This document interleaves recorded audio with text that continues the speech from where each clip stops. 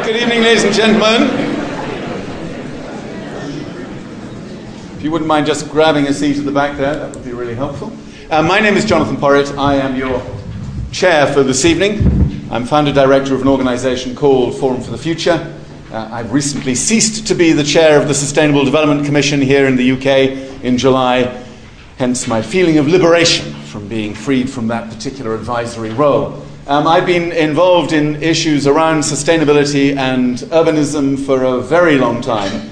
So when I was invited to chair this Urban Age lecture this evening, I was absolutely delighted to hear from two astonishingly inspirational voices in this world of ours, both of whose work I've been familiar with for a long time. So to meet them in person tonight is a great privilege for me, and I know we're going to have a very lively exchange after they've both spoken. So I'm not going to say anything more.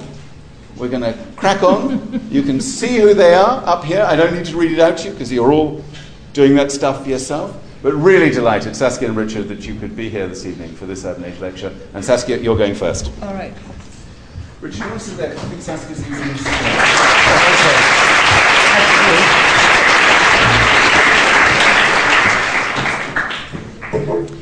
Well, it's a great pleasure, and it's a challenge. The subject is a real challenge. I think of it as an experimental subject, at least for me. I don't know enough either about cities or about, let's say, the natural situation. So it really is what I want to do with you is to think aloud about what I think are some of the issues. Now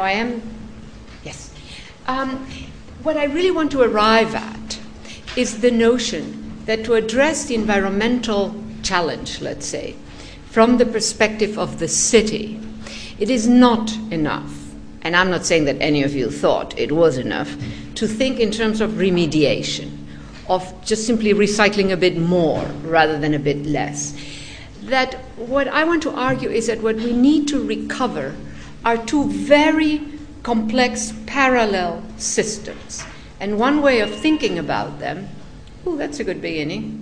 Phones are off, I think, right? So are the variety of ecologies that cities contain and that nature contain. And the challenge is not the lowest common denominator, how do we make them talk to each other? The challenge is actually to utilize that multiplicity of different ecologies. So I'm thinking about cities as complex systems and of nature as complex systems. And the notion is, can we build bridges between these two parallel, multi-layered, etc. systems?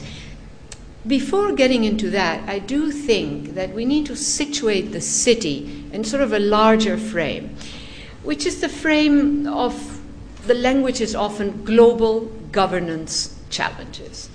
And my perspective is that a lot of what we call, for which we use this language of global governance challenges, actually becomes concrete, messy, operationable, actionable, etc. in cities. Now, the level of the city is not comfortably housed in this dominant discourse of global governance challenges. But I think that is part of the task. And we know from multiple instances that cities, long before Kyoto, had to act on their environmental situations. My image is always that national governments can talk, and the leadership of cities, whether that is civic, neighborhood, political, etc., can talk less and needs to act.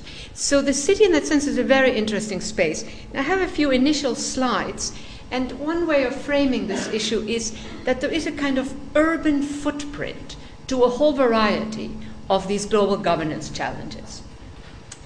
And the second point here, cities have had to develop capabilities to deal with them. Even a city which is not so particularly enlightened as Los Angeles, in the 1980s, and even sooner, earlier perhaps, had to deal with its air quality. So did Tokyo. They had to deal. And we know, for instance, in the US, there's a very interesting record of all kinds of municipal governments acting against national government, suing. Now, this is the United States, which is a certain kind of country. Certainly under Bush, it was a certain kind of country.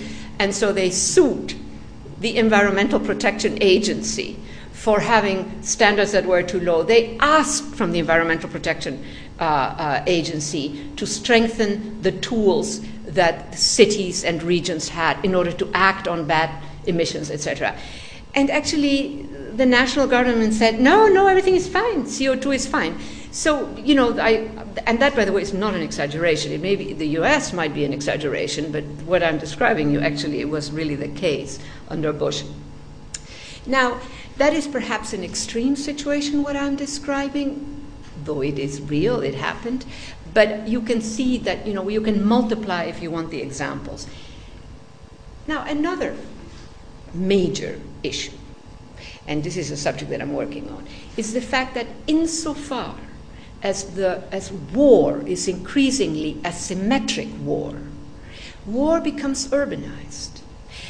And war, actually, is enormously polluting of cities. So one of the issues that I'm very interested in is in recovering the toxicity of war on water, on ground, the temporalities. We're now beginning to have quite a bit of data that shows that there's often a very long temporal frame in terms of capturing these effects. And so just on this larger notion of the city as part of a global governance space, the second point here, that under conditions of asymmetric war, conventional army encounters unconventional combatant, which leads to an urbanizing of armed conflict, this pursuit of national security actually becomes the making of urban insecurity, which puts the traditional paradigm a bit on its head.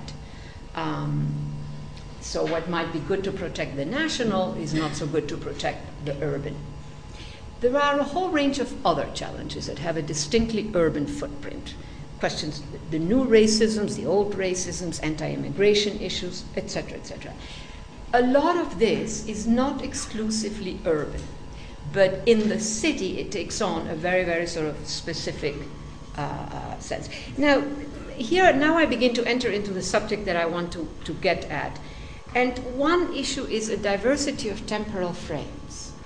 There is a way, when you look at the empirics, a certain process at the level of the city has a different temporal frame within which, including a lot of the environmental processes, including environmental damage processes, than what it might have at the national level. Now, out of that can come urgency of action, etc., etc. An interesting question in this domain, if you want, is whether the city can actually also absorb, besides making everything more urgent and immediate, can the city also absorb the longer temporalities that we need if we're going to, for instance, engage in ecological economics, which takes a much longer time frame in order to demonstrate that something is good, something is valuable, etc. We don't have the answers for a lot of that, but it is, I think, a very interesting question to ask. Now, coming to my bridging ecologies, and one framing here is how do we use complexity? Now, a lot of people are talking about complexity, there is a lot of knowledge out there, etc. I'm just beginning to work on this, and I'm using it again to get at these two parallel, if you want, complex systems, the city and nature.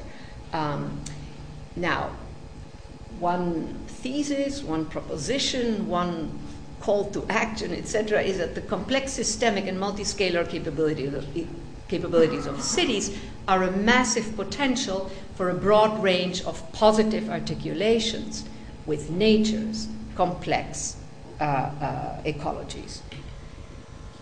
And so here this image of bridging the ecologies of cities and of nature. Cities are a type of socio-ecological system that has an expanding range of articulations with nature's ecologies. Today, this is the critical point, most of these articulations produce environmental damage. The articulations are there, however. And so one question is, can we begin to alter the negative impacts of these articulations? And again, I think this is experimental, this takes work, this takes biological research, this takes all kinds of things. So it's sort of a way of mapping the issue that takes it beyond sort of remediation and more recycling. All of that is very, very important. Very quickly, a lot has been said about this. Cities are absolutely part at the center, I would say, of our environmental future. Urbanization, a lot has been said about this, etc.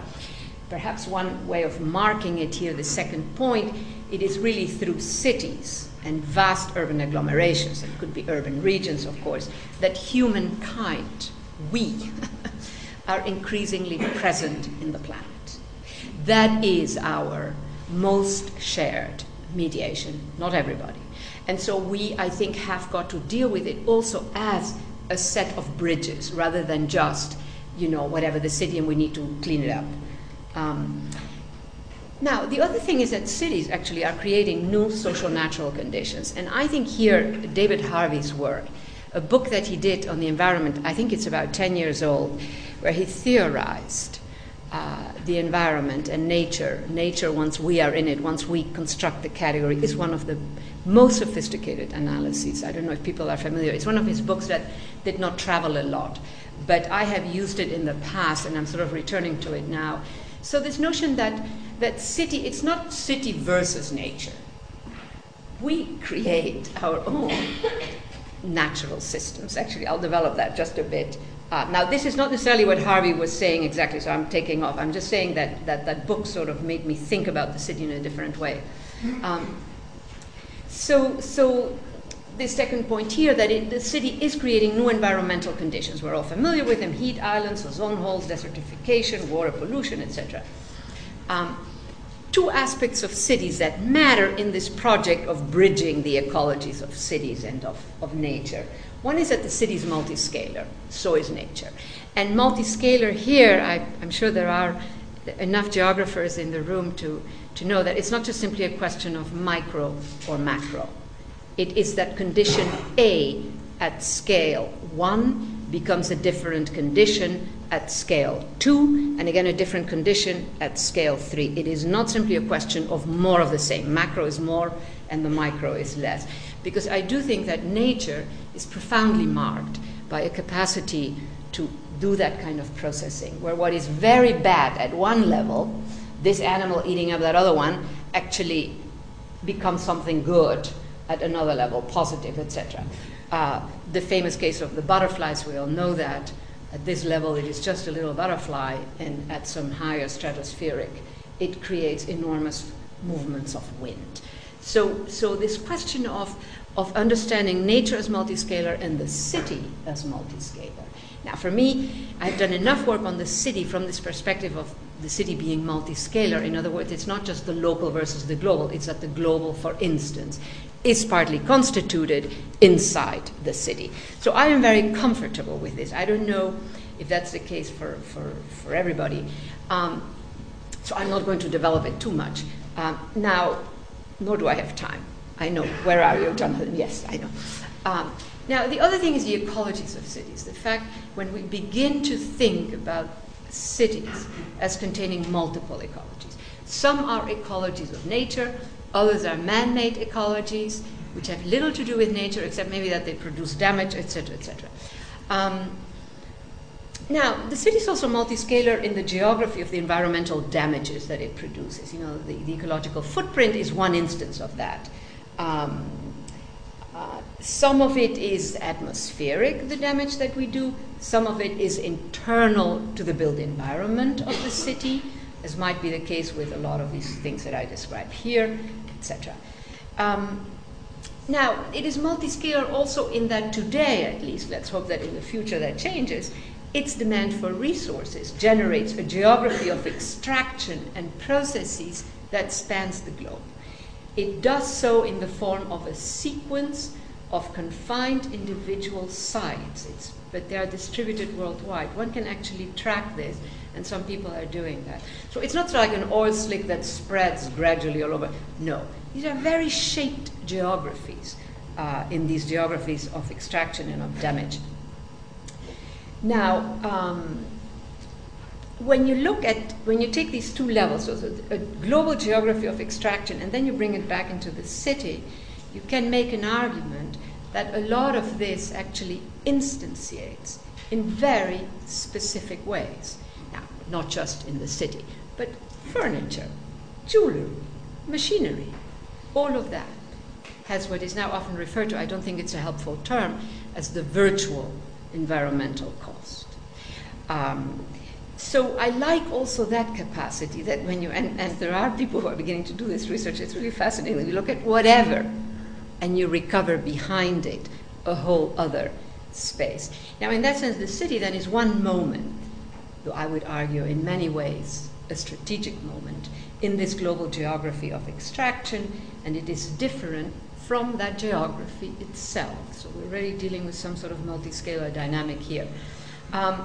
Now, cities mobilize new kinds of socio-ecological systems. And we could use mobilize, we can use other, there are other terms that you can use. For instance, the impact of cities on traditional rural economies. You know, more and more rural economies consume what at one moment or another passes through the city, rather than having their own active economy for food production, etc. I think these are all familiar issues, and that is a bit of a tragedy, I would say. So rural populations have become consumers of goods, and all the unnecessary mobilities, if you want. The urban hinterland is now global, but again, not like an oil slick, but highly structured. Now, the question of scaling that generates new eco-social systems, and here. The city instantiates a broad range of environmental damage that may involve very different scales and origins, yet get constituted in urban terms. So CO2 emissions, they're happening all over the place, right? In the case of the city, through scalar dynamics, through certain ecological dynamics, etc., it becomes a totally different condition. In that sense, it's not the same. A truck that puts out bad fumes in a small town, you bring that to the city, you have a multitude of trucks, and you have created potentially a heat island or whatever.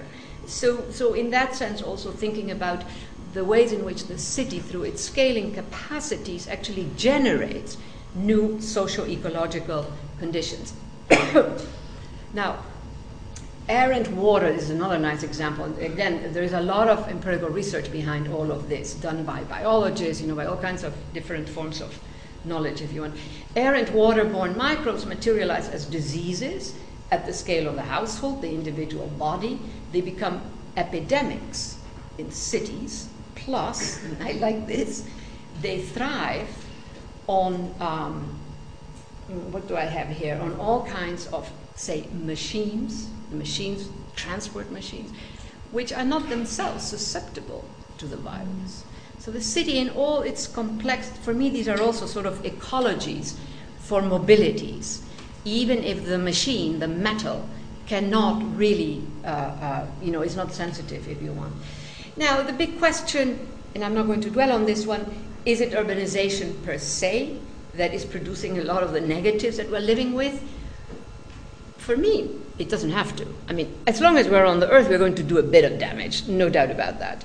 The point is, of course, the types of urbanization that we have constructed, how we do it all. The challenge then is coming back to the bridging of the ecologies, reorienting the material and organizational ecologies of cities. We need to actually use and build on those features of cities that can reorient these material and organizational ecologies of cities towards positive interactions, first sentence at the beginning there, between the cities and nature's ecologies. These interactions and the diversity of domains they cover are themselves an emergent, I would argue, socio-ecological system.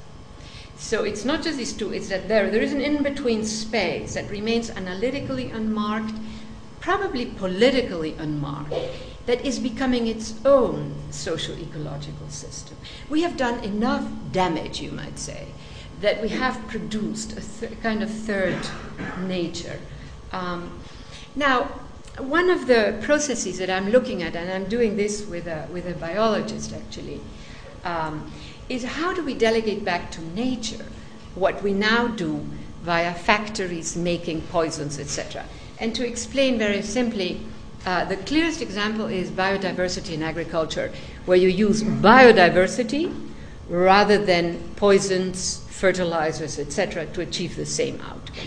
Right? How do we translate that very elementary and by now familiar concept to the space of the city? Now here I have a little list of these things that are applicable to cities, and some of you may know this, but this is one that I really like a lot. So it's a self-healing concrete is sort of one way of putting it, but it's bacteria, that you can use bacteria that can go in the cracks of concrete and really stop bad emissions. We all know that buildings are the main source of the single largest source of emissions. So that is a very intelligent way of using nature. There is, I just was reading some stuff, another way of doing it, which is to sort of basically plaster algae on top of the buildings. I don't know how pretty that would look. I don't know what architects would think about that. But there are ways in which we can do what is a critical aim that involves sort of really scientific knowledge. Do I have 1 more minute? Now, ecological economics, extremely important. It has existed for 30 years. It's one of the most obscure disciplines. And I have been in a couple of meetings with them, and one of the questions they always ask is, how come that we don't manage to mobilize anybody out there? Well, when you look at what they're doing, it gets so complicated because at its best, it actually marries scientific knowledge, and there's all kinds of stuff, that could replace what we now use via factory-made chemicals, etc. And then it brings in an alternative kind of economics. Now, by now, perhaps you've read it, a starting point for econ is what I'm going to call it for short, is that many of the biophysical stocks, flows, and functions that we use are difficult to quantify and price through conventional understandings of markets. Others are invisible. And here I think one thing that comes out in the more detailed material is again a temporality. Ecological economics contains a different temporal frame. Sometimes it will take much longer to demonstrate that something is productive, desirable, etc. So this is, but however, I do think it's a very interesting field of knowledge. And now, in contrast to neoclassical economics, eco-econ moves away from models of infinite economic growth. I think this is a familiar subject, that separate the economy from the environment. Ecological economics really tries to learn a lot from nature to understand how you can do it. I have a bit more here, and one way of putting it is that the efficiency that organizes, the thinking, the model, the prescriptions that might come out of that, is an allocative efficiency rather than a market efficiency. Now, allocative is actually a very neutral word when you think about it, So I think we need richer text there, but given what I've said, you understand where that is going. Now, second point, very important, it absolutely rejects the notion, which is very common in conventional economics, that with technology, we can, address a lot of these issues. Now, the biologist with whom I'm working on this, he's yet in another zone, which is using enormously advanced technologies in combination with nature to make nature actually deliver even more.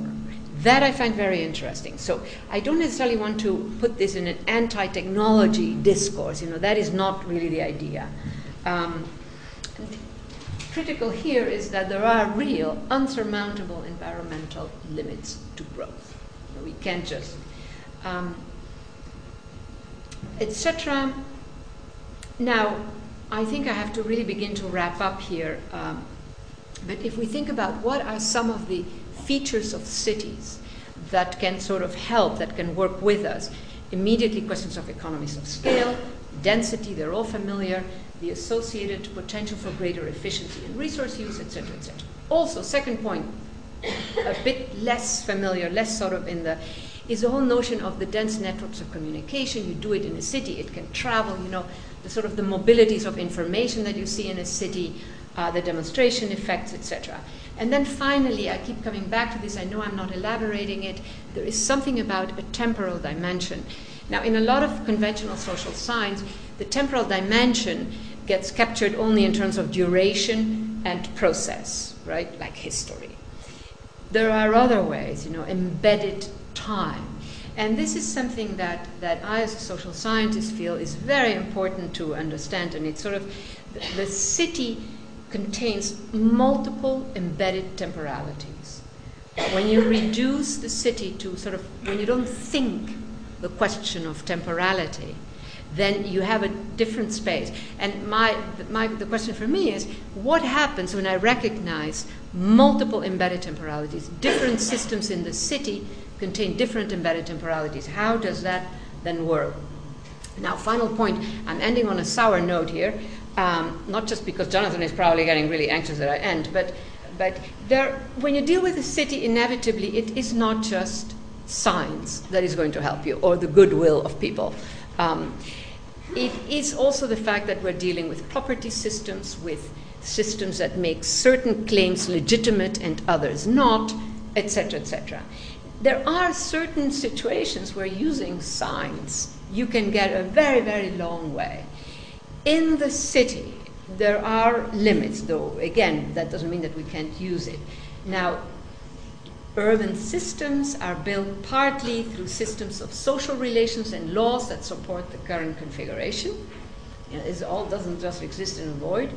Beyond adoption of practices such as waste return, it will take a change in these systems of social relations and in the law itself, and much more, in order to achieve, what we are after here. Thank you very much.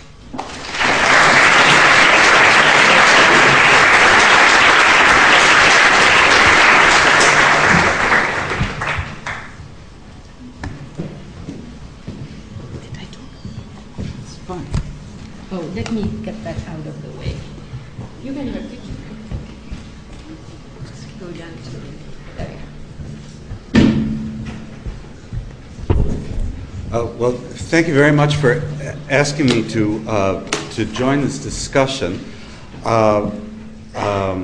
It's not really my subject, except for one small part of it, which concerns the sociology of consumption. And it's an obviously important part, although small part of this subject, because we want people to consume less. And in order for us to understand that, we need to perhaps understand first what prompts people to consume more and more. And that's what I'm going to talk to you about tonight. And I'm going to be a professor. I'm going to be rather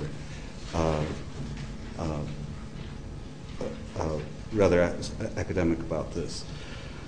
If you read the sociological literature on consumption, there are two different schools for explaining the culturally induced desire for ever more goods, to consume more. And these two explanations are not exactly contradictory, but they lead in different kind of policy directions. But both of them, interestingly, I'm trying to rise to Ricky Burdett's challenge here, involve urban design in making their explanation. The first of these explanations dwells on conspicuous consumption, which is a phrase that was coined by Thorsten Veblen in 1909 and has been deployed in more modern times by Guy Debord, a French sociologist. It views consumption as a kind of last battleground of capitalist competition. People who compete for who has the most and the best. This is, in everyday terms, the realm of how to spend it pages in the Financial Times. Any of you ever read that? It's disgusting. Which, it mirrors the productive realm of city bonuses in which people gain a lot more than they justly earn. Now, the important point about this is that style and chic are the rules of this game. This is what Debord calls the society of the spectacle. And the rule of that game of style is invidious comparison. Now, the reason this matters for cities is that the city becomes a stage in which the spectacle of invidious comparison is designed, and particularly the commercial streets of cities, which become a kind of theater of consumption. So this is how one school looks at this. It's not that you want more, that you're more greedy or you're more desirous, but you want more and you want to have more than someone else. So it's always invidious comparison. Now, the second sociological explanation for ever greater consumption dwells on dematerialization. The word is less evocative than conspicuous consumption, and the idea is a little more complex. In a nutshell, the idea is that a break occurred in modern society between production and consumption. Industrial and technical processes so transformed raw nature that people came to have no idea how things are made and so what they're consuming. The cars people drive, the clothes they wear, the food they eat become all symbolic in value, not things treasured for their intrinsic material properties. Now, this argument about dematerialized consumption traces back to Karl Marx's early philosophical manuscripts of 1844, which are treasures that are not as often read as they should be. It's been elaborated in modern sociology by Lucien Goldman in France, by C. Wright Mills in America, and, if I may say, by me in my recent book on craftsmanship. Dematerialization is, of course, a paradox. Ours is an intensely materials-consuming civilization, but the more we consume, the less we are aware of what we consume and how the things we consume are made. Now, this view also implicates the city, and again, in a slightly more complicated way than the theater of consumption. The city becomes a place in which we lose material consciousness. That's what's implied in this. We lose material consciousness of how things are used and instead become a culture in which we become more accustomed to think about how they might be used. In other words, the shift is from the actuality of use to the potentiality of things. Now, to bring this rather high-flown idea down to earth, think of the four-wheel off-road SUV owned by city dwellers, the infamous Chelsea tractors, used mostly to go grocery shopping or to pick up the kids from school rather than to travel to the North Pole. The potential matters as a symbol of freedom, as where you might be able to go, as opposed to where you actually travel. And the argument made by my school of sociologists is that cities organize and embody this kind of symbolic consumption, which is a consumption of potential, the notion of the consumption in a way of freedom, and that the design of modern cities can indeed embody it. So these are two different views of consumption then. One based on showing off, the other based, oddly, on a notion of enriching your inner fantasy life. Now, they're not exactly conflicting as explanations, but they lead, as I say, in different directions once we start to think about the sort of cultural change in which people might want to consume less rather than more. I'm going to depart from my text and just try and summarize the role that I think urban design plays specifically in each of these. So if I don't give a very coherent explanation, it's all the fault of your. It's all your fault. It's all your time clock. Conspicuous consumption, of course, means visible to others. And at the dawn of the modern era, cities changed in ways in which wealth was made visible to the masses. We take for granted, for instance, the kind of commercial street in which it's possible to see goods on display for consumption. That's a relatively modern phenomenon. Medieval cities did not display the goods inside shops. Partly a security issue, but it was also the notion that if you really wanted something, you came inside and you saw what was available. You certainly didn't display a plethora of goods outside. That's a formulation of the commercial shop as a discursive space. And it's reinforced by the fact that very few of the goods for sale in these pre-modern cities had a price tag. That is, you had to negotiate the price of everything. The only kinds of goods that were fixed in their price and fixed by royal edict were very basic staples like grain, bread, and beer. That's enough, but we won't go. So this is consumption is a discursive experience, right? Not a visual experience. What happens in the development of industrial and more modern cities in the 18th and 19th century is that you really do get a visual theater, a scenography of consumption. You probably don't think of it as there are many large reasons for that. Industrial production is one. Colonialism brings all sorts of new materials which have been industrially produced.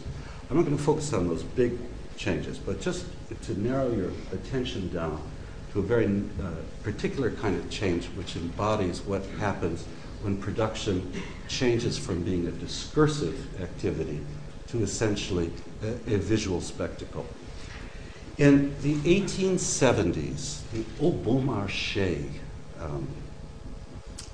department store opened in Paris on a very new set of principles. It had huge plate glass windows, steel framed plate glass windows, which were secure, behind which for the first time store owners showed an enormous plethora of goods. You could see that there was a lot in the shop.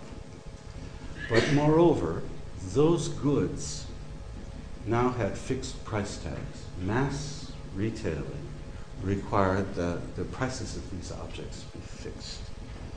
And the problem that owners of the Bon Marché had to face was how could they increase the desire for consumption beyond purely utilitarian ways by displaying all these goods for sale. The logic would be you choose the cheapest series, huge display, you choose the cheapest. This begat a notion that the goods in themselves were, and it's the beginning of modern advertising, were to be associated not with their material properties, but rather with their users. So in a famous ad that Beaumarchais commissioned in 1877, they show an aristocratic duchess, a real one, plunging one of the spoons for sale in Beaumarchais, which is meant for stirring soup, into a pot of caviar.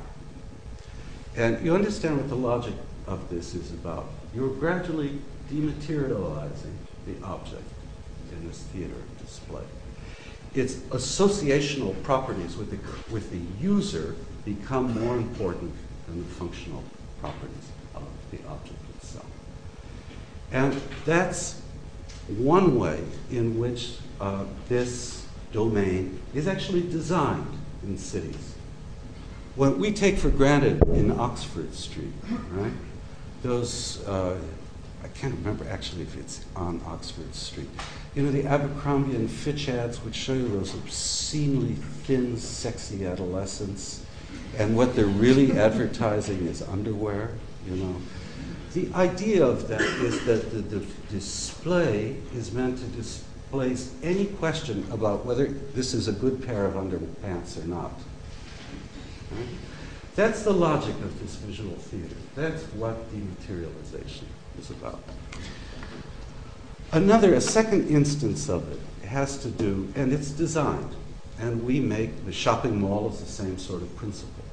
It's all to deflect against the utility of the object. A second and more, here I'll read you a little about this. pressing for us as urban designers issue about this has to do with the notion of the consumption of potential, which is really where the school that I belong to has really focused. How is it that people want something not for what it is in itself, but for what it might do? I give you an example of how that works in urban design. This is the Chelsea Tractor principle. In 1946, in the back offices of the Triborough Authority in New York, a huge debate raged. The master planner, Robert Moses, was contemplating the post-war development of New York into Long Island. He imagined something like a kind of Haussmannian network of roads meant to speed people out of the city to the suburbs. But his back office engineers objected. You can read all about this in, I think it's in Bob Carroll's quote, or if not, it's in my book, the Fall of Public Now. Sorry. But I think it's in his book. Okay, now these back office engineers argued it'd be much more efficient and much more practical to build up mass transit than cars. Moses argued back that people want freedom of movement. They want, in his words, quote, to be able to go anywhere when they want to at any time. The transport engineers reposted that almost all of these commuters had a fixed journey route from house to office. And Moses said in a way to settle the argument, and seemingly irrationally, the suburbs are places of opportunity. Now, the dissociation of utility from opportunity contains, in fact, a whole logic of consumption. An opportunity represents something that might happen. And in Robert Moses's mind in 1946, the suburb represented a way to live which is open-ended, unfixed, fluid.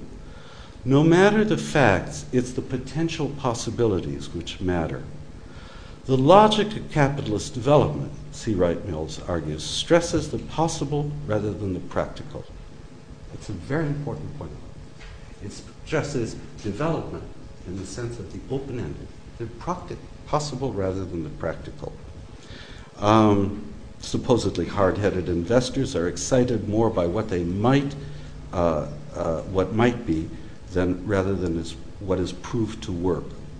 And the history of much modern urban design is marked by exactly such a kind of impractical development, investment, and as in the case for Long Island, a kind of self-destructive development.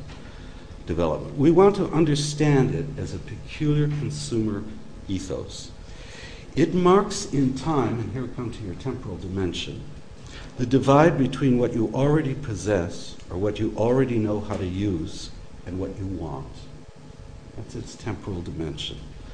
The psychoanalyst Jacques Lacan once observed that the ideal is the lover you have not yet met, which is to say that desire is about becoming rather than being. This fancy truism applies to the modern experience of technology as much as to urban design and purchasing computers, for instance. Modern consumers buy machines they do not know how to use, loaded with bells and whistles, machines potentialities they will never use, and desirable exactly for that reason. It might allow something different to happen. So the construction of desire in this Lacanian vein is about not actually enjoyment, it's about fantasy. And lest you think this is a very abstruse psychological phenomenon, this is the way in which we create a culture which junks things. We know this about cars, and we know it about computers. People treat them as junk long before they've come to the end of their practical lives. They're still viable objects, but they're no longer desirable objects. And the whole Lacanian idea is that the moment we possess something, the moment we actually have something which we can use, the fantasy associated with it dies.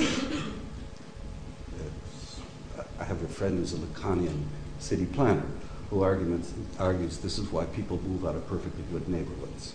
Once you're there, it no longer is a space in which your desire is to live. And so you produce junk. So this is a little, I've just scratched the surface of this, and I'm very tempted to go on with this, but the examples of this. This is the way in which the seemingly the most material practice, which is the practice of actually making a city, can get engaged in the logic of dematerialization, of providing for people's fantasies, of creating streets, using streets for transport, in creating new neighborhoods, all in which the desire for consumption is aroused and the desire for use is suppressed. And that, Ricky, I would say, is one way in which the topic which you gave us is a very important one for sociologists of consumption. The city mobilizes this spectacle, this theater of consumption, in which people's desire is in this temporal frame for what they've yet to experience. It creates a whole logic of junk, and so on, and fantasy. I just want to end these comments by saying, I began at the beginning by saying that there are rather different kind of politics follow from the Veblen idea of conspicuous consumption and this realm of critique which focuses on dematerialization. Veblen would have been very happy in the Cultural Revolution in China in the 60s. He believed that the only way to deal with invidious consumption was, as he said, the mask of neutrality. Now, he may be right or wrong in that, but the idea is that the only way you can attack the desire to show off to other people is deny them difference. Now, I'm exaggerating this a bit, but, and he made it as an argument about clothes, he made it as an argument about houses. He argued that there should be no differentials in house prices. You know, that in order to deal with the desire for more, you had to remove this spectacular element in society. That's not my view. And I'd say the view of people who subscribe to this theory of dematerialization is that the politics lie in forcing on people's consciousness an awareness of the relationship between production and consumption. I'll give you an example of this. You're all familiar with the fact that much of the food that you buy today lists what its ingredients are and its calories. But when you buy a set of jeans, the label does not show you the wages paid to the person in China or Vietnam who made those jeans. There is a kind of prohibition on putting together the actual facts of production and consumption in modern culture. It would. Some labor unions in the U.S. have been arguing for this. The retailers absolutely against it. They say if people knew that somebody was paid 5 cents to make a $20 pair of jeans, they wouldn't buy it. Well, isn't that the point?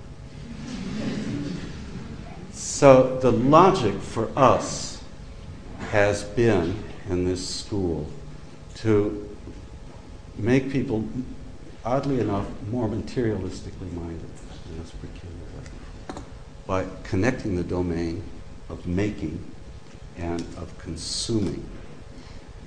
And that has all sorts of implications for cities as well. And maybe we can talk about those in discussions. Thank you very much.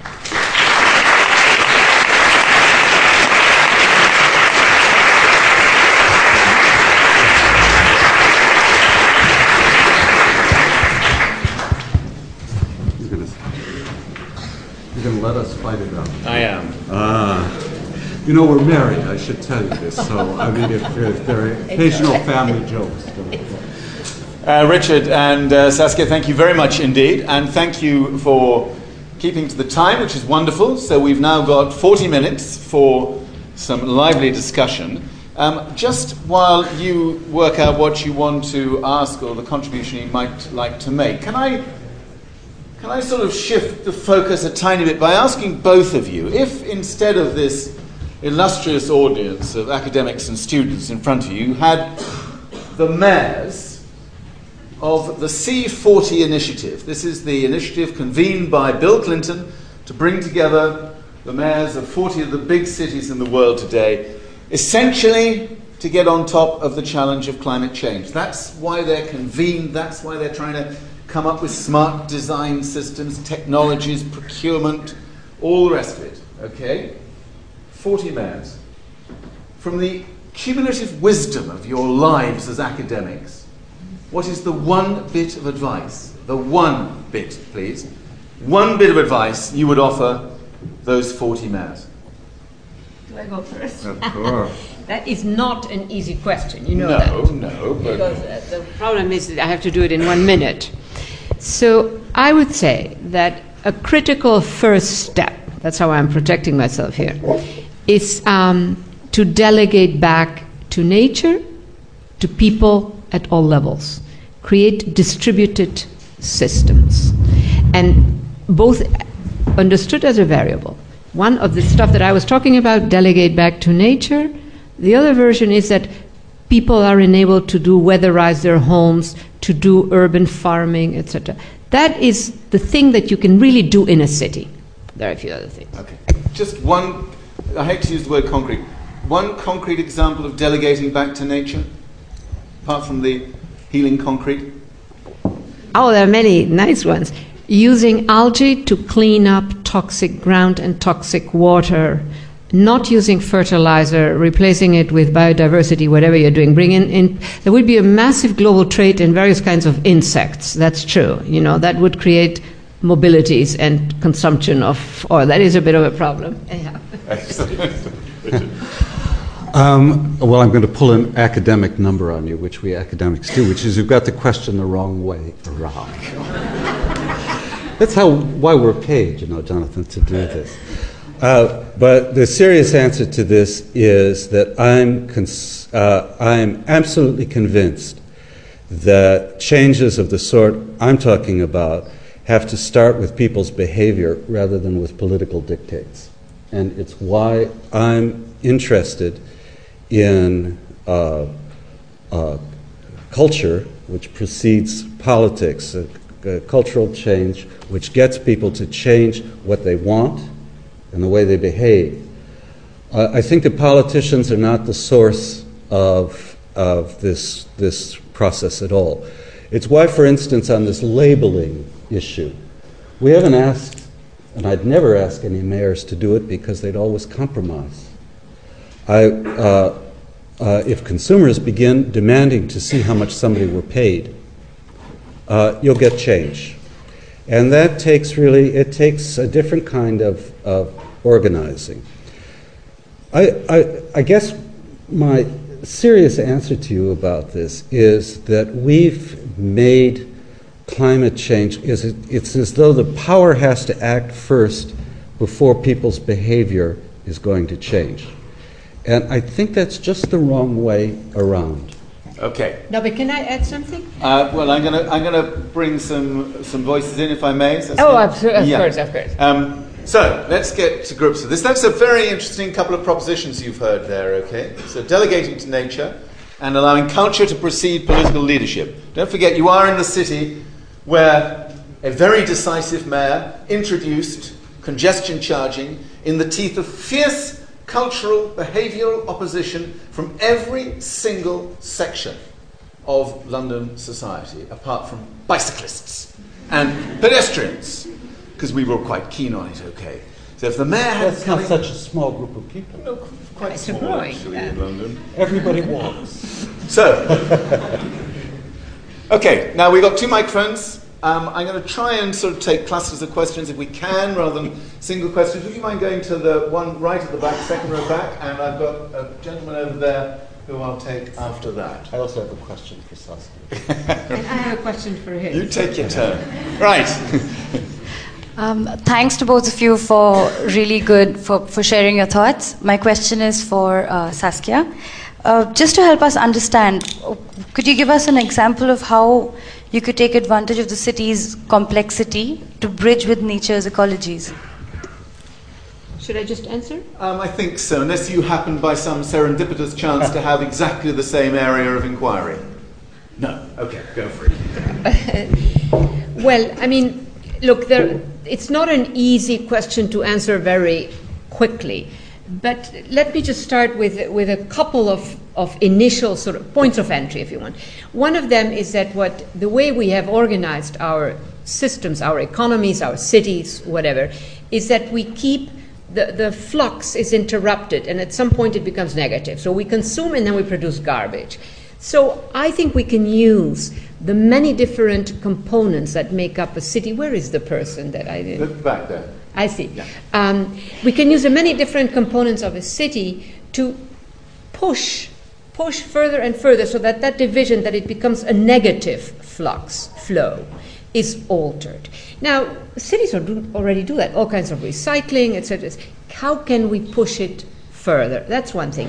The other thing is, when I was describing, what at the individual level can be the disease of a body, or a virus has invaded a household, at the level of the city becomes an epidemic that can thrive even on metal that is not sensitive to the virus, right?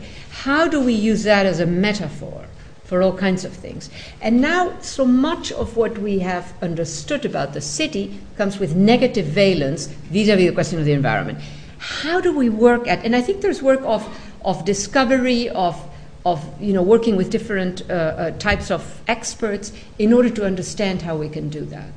Am I answering your question, or is it? Yes, I know, but I would. Yes. Okay, please. Thanks. I'd like to also thank both of the speakers. Ms. Hessen, you say, and I quote, "Beyond adoption of practices such as waste recycling, it will take a change in the system," unquote. Mr. Senna has suggested that cultural change would be one way. When you say that, do you mean political change, cultural change? And what is the system that requires dismantling? Is it, for example, economic systems which demand endless growth, or political systems? Right. Or what?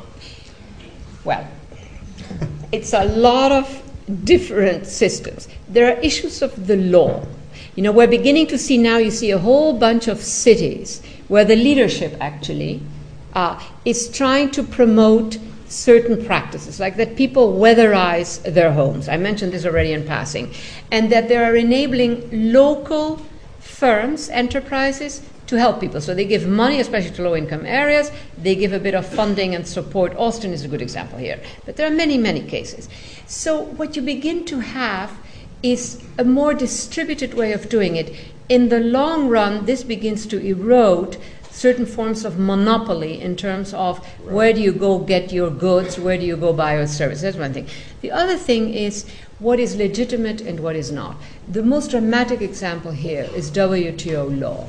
Under WTO law, it became legitimate for certain firms to go straight to local courts and to claim that certain local environmental measures were affecting their free trade rights. There is, again, a whole literature on that. We need changes in the law. We need changes in how we use existing resources, how we facilitate. So it's a lot of work. Now, I find that, for instance, the whole notion of global warming, opens up the northern passages to new types of business. The business component that we are extracting from climate change and its effects. That worries me, actually. If you can have local farming and critical regionalism, as we might say, you source locally in Greenland, that's good. But if it is luxury hotels that want to set up, the new Mediterranean on the Baltic, so to say, that worries me. So there are too many profit logics that could bring negative outcomes, even under the best circumstances where we work with the environment. Yes, am I getting there or not? In other words, law, property issues, profit logics, besides property issues, the way local governments get their revenues, the way those revenues get allocated, what is prioritized, the whole question in the United States of the money that goes to highways, it's going now to highways too, So those are massive systems that we're dealing with. I tend to think that the city makes a lot of this stuff very concrete. It creates a certain immediacy. You can begin to act on it. Now, I agree completely with what Richard says, that, of course, people are part of it, changing our cultures of understanding and all of that. But I also think that the leadership can do something by enabling. And at the end of it all, what I see is if we really are serious about greening, and we can think in very practical terms, we don't need to go on ideology and culture and all of that. No, practical greening. We wind up with far more distributed systems. And by distributed systems, I mean something good. Okay, so we decenter. And at the level of the city and neighborhoods, that's something that one can understand. So those are, I have to shut up, I know. It's a very long list. Yeah. Richard, systemic change, in answer to the question.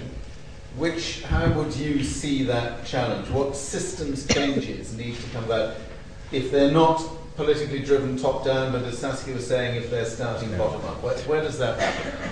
Well, I think your question really is about the relation between civil society and government. And I'm a cultural sociologist, so, I've got a party pre on that. I believe that anything we can do to strengthen civil society is going to be, in the end, more viable than strengthening government imposition and diktat. What I like about many of the green movements is that they have a very strong grounding in civil society. Yes. Their destination is other people rather than mayors. And I think the structural issue is how we actually give more real power to civil society. When I listen to David Cameron talk about this, for instance, what I hear him talking about is giving more real power to the people who dominate civil society. That is your local grandee. That's not a civil society procedure. He doesn't actually believe on citizens' initiatives and so on. He's just reduced the scale of power. But what I like about these green movements, and I say I'm no expert in this, but what I like about them is that they smell to me like real civil society forces. It doesn't matter whether the politicians don't get it or not. People are committed. They'll change their behavior. Well, it's not one or the other. No, that's right. It's not one or the other. But there is so much knowledge that we need to bring to bear on, there is real work to be done. And civil society by itself, is too vague, I think. Okay. I like it. I like civil society. I've got one here, and I've got one question, and then I'm going to take the gentleman just behind, and then I'm going to look for one more over this side. Please. Hi. Professor Sennett, thank you very much. I actually wanted to ask you if you have any, if you've been doing any thinking about the spectacle of consumption of green products, so things like hybrid cars, solar panels, et cetera, and how that fits into what you were talking about. Well, this is a really good question. Yeah, it's a very good question. And it's I give you a concrete instance of it. I went to a meeting a few months ago of automobile manufacturers in the U.S. who were thinking about how, as it were, to cash in on green cars. And the logic of cashing in on green products is essentially to this logic of associating them with a lifestyle. And is an amazing meeting to me. This is the ruin General Motors. And people are talking about how to associate the Volt, for instance, with being a young metropolitan professional, so to sell it. The actual fact that it does good is transformed by the advertising into the fact that you're good. And that's the dematerialist move. What was interesting there was that the manufacturers of the car, the Indian car that you know as the G-Wiz, the electric car, were there, and I watched their body language. It's a man and his father and two cousins, and I watched their body language as they heard this going on. And one of them said at a certain point, well, you know, that's all very well, but what we're trying to do is get people a cheap, efficient transport, and we've never had to indulge in associational advertising to do that. And, you know, they're now selling more and more of these. So in consumer culture, that's the dialectic. If we make green products, if we submit them to the logic of capitalist dematerialization, the point of them will disappear. They'll become lifestyle products. But it's not inevitable. And you can make a perfectly viable business on a much more utilitarian front, which is what these Indian they're not hybrids, they're electric car manufacturers are doing. So I think that's, maybe I could put this another way. Again, I'm talking to you as somebody who studies consumption, you know, and craftsmanship rather than green life. But I think the danger of this is that the logic of making it popular and acceptable is a logic of taking away its point. And so part of the politics of being green is to insist this is not a lifestyle, it's a way to conduct a life. And there are places and countries in which that's, you know, perfectly possible. Okay, have we got any others on this notion of green consumption of this kind and whether there are solutions that reside there? Is yours sort of vaguely? It's kind of related. I'll ask you to pass the microphone along, and I'll take these two together. Thank you. No, you go first. Oh, okay. It was in relation to dematerialization, and as you mentioned, you know, when we have this fantasy invested in material objects, the ownership of the object causes the fantasy to die, and there's a feeling of disappointment that comes with that. I just wondered if you have any insight into why we don't learn from that, and we keep investing ourselves back in these objects when all that's awaiting us is disappointment. Okay, thank you. If you could pass that along, we'll just take these two together. Thank you. Hello, this is also about materiality and the gimmicks of transparency, like quite specifically like using glass for office buildings and how that's meant to be showing of what's inside, and like shopping and, you know, displaying spectacles. How much do you think that contributes to laziness, you know, lack of discourse, as you said, and the idea of bargaining or finding, and how can boundaries actually enrich our life? Well, can I? Please. Let me take the second question first, because it's a really important one. As you may know, I'm often accused of being the last living socialist. I think Tony Benn is older than me.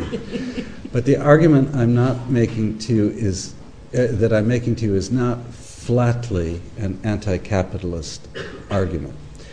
It's about the grounds on which people experience and transact the act of consumption.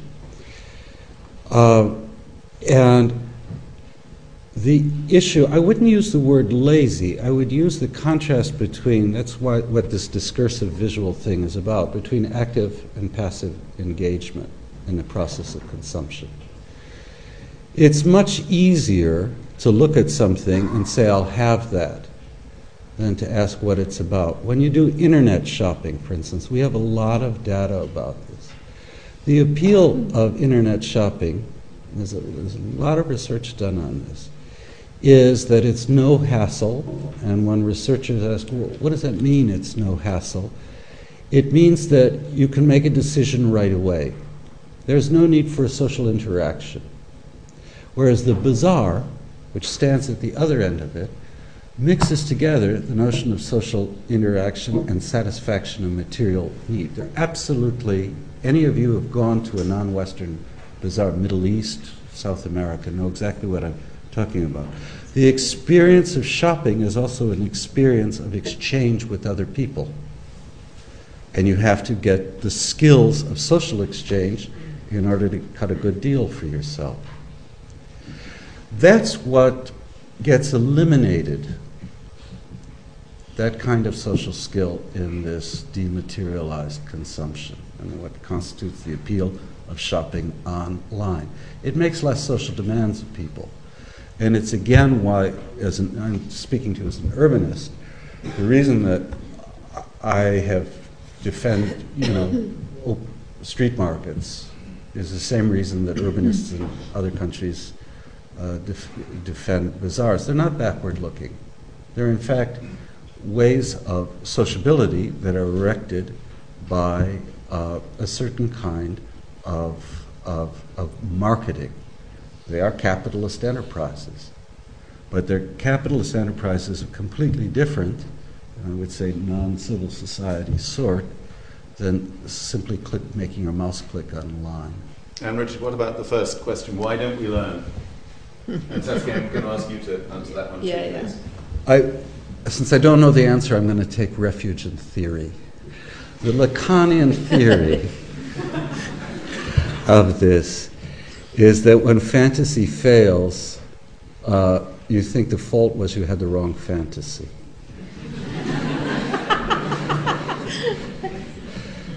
Very good. That's very good.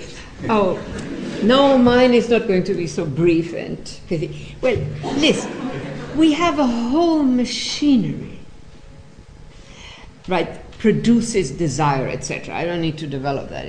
Secondly, we have a logic embedded in how the economy works and what makes firms survive and what keeps jobs in place that depends to an inordinate extent on consuming by firms and by individuals. So firms are fancying up they shop for new furniture. I mean, it's across. So that is why this issue, coming back to some of the earlier question there, how do we embed other logics? And here, this stuff that I was just touching on ecological economics, is very important because it allows for a much larger temporal frame, more duration, for something to be, let's use the conventional language, profitable, successful, viable, if you're talking about an enterprise. So the challenge that we face is really deep, very complex, and it will take whole new ways in which we have to work together. Now may I ask? Just one little more thing that I wanted to say. Because I have said a question. It in passing, which is that I think that there is this new emergent space where we need architects, engineers, we also need digital thingies, we need biologists, we need all kinds of things. This is an emergent space, as I was saying, I see it, between all these ecologies of nature and all these ecologies that are really come together, if you want, in cities. That's not the only place where they are. And that is a space that we need to develop. That's a space where new, very innovative enterprises can exist. That's already happening. That's where citizens can connect, civil society can articulate among each other in different ways. This is a very important zone. And we don't have a proper name even for it. It remains unmarked in our imaginaries, political, etc. It's emergent. And I think that is part of, if you want, the future. Okay, Richard gets the next question. Can I see some more hands? So I've got one in the middle there, and okay, that one we don't want to there. keep you too long. Richard. Well, actually, that raised a question. As an urbanist, I want to ask you. I understand the logic, and I think it's almost a sort of doctrine of our Center for Cities that we need to have more dense urban designs, that the best green practice we can get into is by redensifying the city. But when I look at your slides, I then see all those things like microclimates, spread of disease, etc., all of that stuff, which are inevitable consequences of densification. So what I want to ask you is, if you've thought in your own mind, since these are, as all values are, in conflict and irreconcilable, and maybe this comes back to your practical question in another way, since we're pursuing as a project the strategy of reinventing density for cities as an ecological strategy, how do we deal with the fact that density carries these deficits? Well, I mean, two excellent point. One is density is a variable, and I think in the research at the cities program that has been established, it's not simply that more density is better. Right. Density, like in my experience, everything else is a curve. Up to a certain point, you have more of it, it's great. Even for the best condition, after a certain point, the valence can turn negative. So we know that if you have extremely, extremely tall buildings, at some point the costs and also the disasters that would happen if the electricity system, the consumption of energy, etc. So density is a curve. Secondly, at a deeper level, and this comes back to that first question, the complexity, etc. I look at all these negatives, including what I was saying about the virus and the spread of disease. Can we look at them structurally? They're systems of communication. Their flows are working rather nicely in them very often, too nicely, right? Because the outcomes are negative, like if you have an epidemic. So my question then becomes, here is a systemic capacity to keep a flow going. Now, when we enter in the domain of our consumption and our garbage, we brutally interrupt those flows. Can we learn from these structures, these capacities? Because can we strip it from its negative valence in the case of an epidemic? And can we understand something about a structure that facilitates flow? Because remember, when I'm saying flow, recycling is a way of expanding the flow, right? Rather than making it first you consume it and then it becomes waste. How do we eliminate that other half, right? So can we look at it structurally and say, here we're dealing with a systemic capacity that now is used for X. Can we shift that around? Can we use it for other things? When you begin to look at the city like that, complex systems, in other words, everything is potentially a platform for other kinds of flows. And again, this whole notion of what are all the capabilities for keeping a flow going that a city has. Right, I've got two more here. So nice, quick answers if we could, so I can get as many voices in as possible. You've got the wrong people. We have the wrong people You're here. working with me now. You're working with me. It's okay. We're trying. Right. We're trying. I'd also like to thank the two speakers. My question is, we've heard two answers to this problem of the city and the environment today, and I wonder if these two proposals are even compatible, because it seems to me that what Professor Sennett is proposing is a strategy of containment of desire, whereas Professor Sassen is proposing a strategy which is based on the proliferation of desire, because basically what you're proposing, and I'm referring to Professor Sassen here, is the creation of a zone where different sort of, let's say, interests can interact and create something which is good for the environment, such as bacteria and concrete. Right. No, that's right. So are they compatible, the two strategies? I disagree that we disagree, Yes, by I the want way. to make sure Richard is happy with the way he's been characterized. Are you happy with the way that you've been characterized in that Well, question? I wouldn't call it a proliferation of cultures of desire. I would call it a proliferation of, X, Y, Z, but... but proliferation, yeah. Okay, so We're so helpful. creative tension up here. Richard did warn me there might be a bit of that. That's okay. And there was another. Someone else got the microphone there, please. Yes, thanks for a really interesting discussion.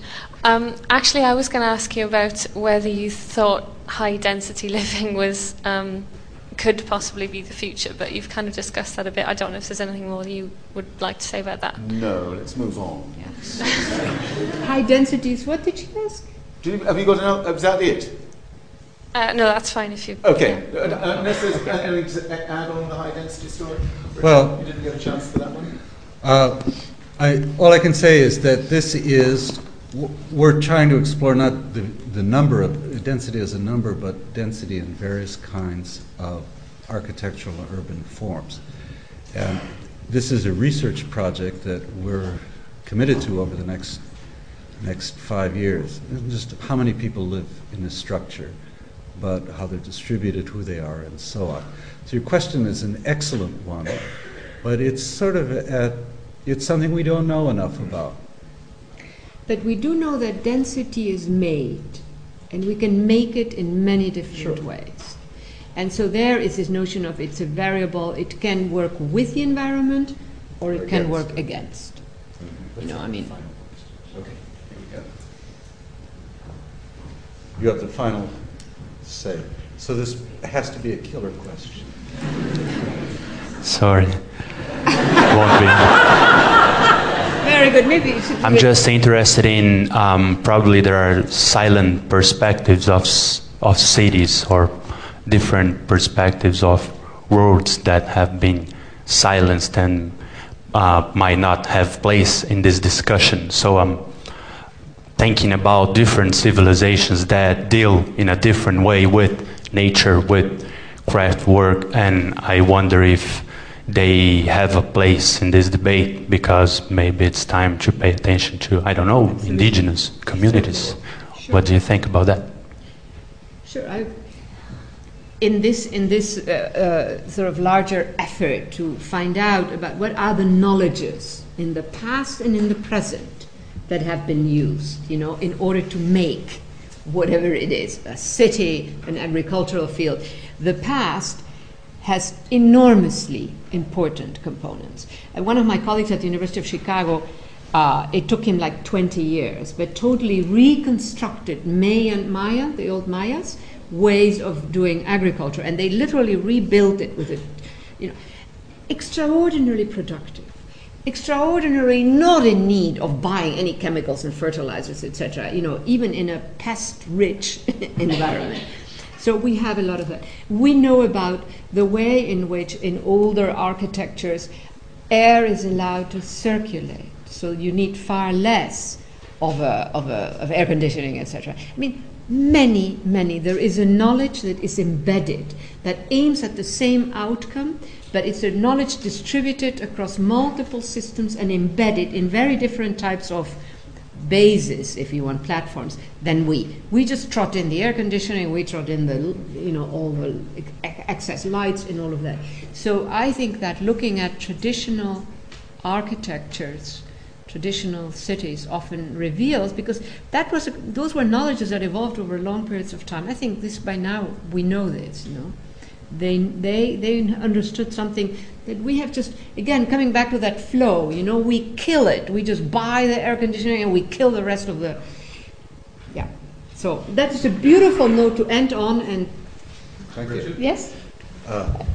Oh, well. No. I was just thinking his question, not my statement. That was a beautiful note. I was thinking the beautiful note was his question, not my answer. Well, of course, what you say is true, and to me, since one of the things that's happened to modern capitalism is that it's downplayed the value of craftsmanship. The next step, I think, in its evolution is to recover the productive value over consumption value. And when in our time, neoliberalism was treated as a kind of destination. That's how things end up. And I think we now know that's just not the case. It's a matter of learning from the past, but it's learning, say, new ways to use technology, which would step outside the framework of, for instance, of simplicity of use, which is very pacifying, that sort of thing. So I don't think this is by any means the end of the story. But what I do say to you is that I think we have so deeply ingrained in us an absence of material consciousness, that's been so erased from us that it's hard to recover the kind of practices which actually build an environment. Richard, thank you, and thank you very much for all your questions.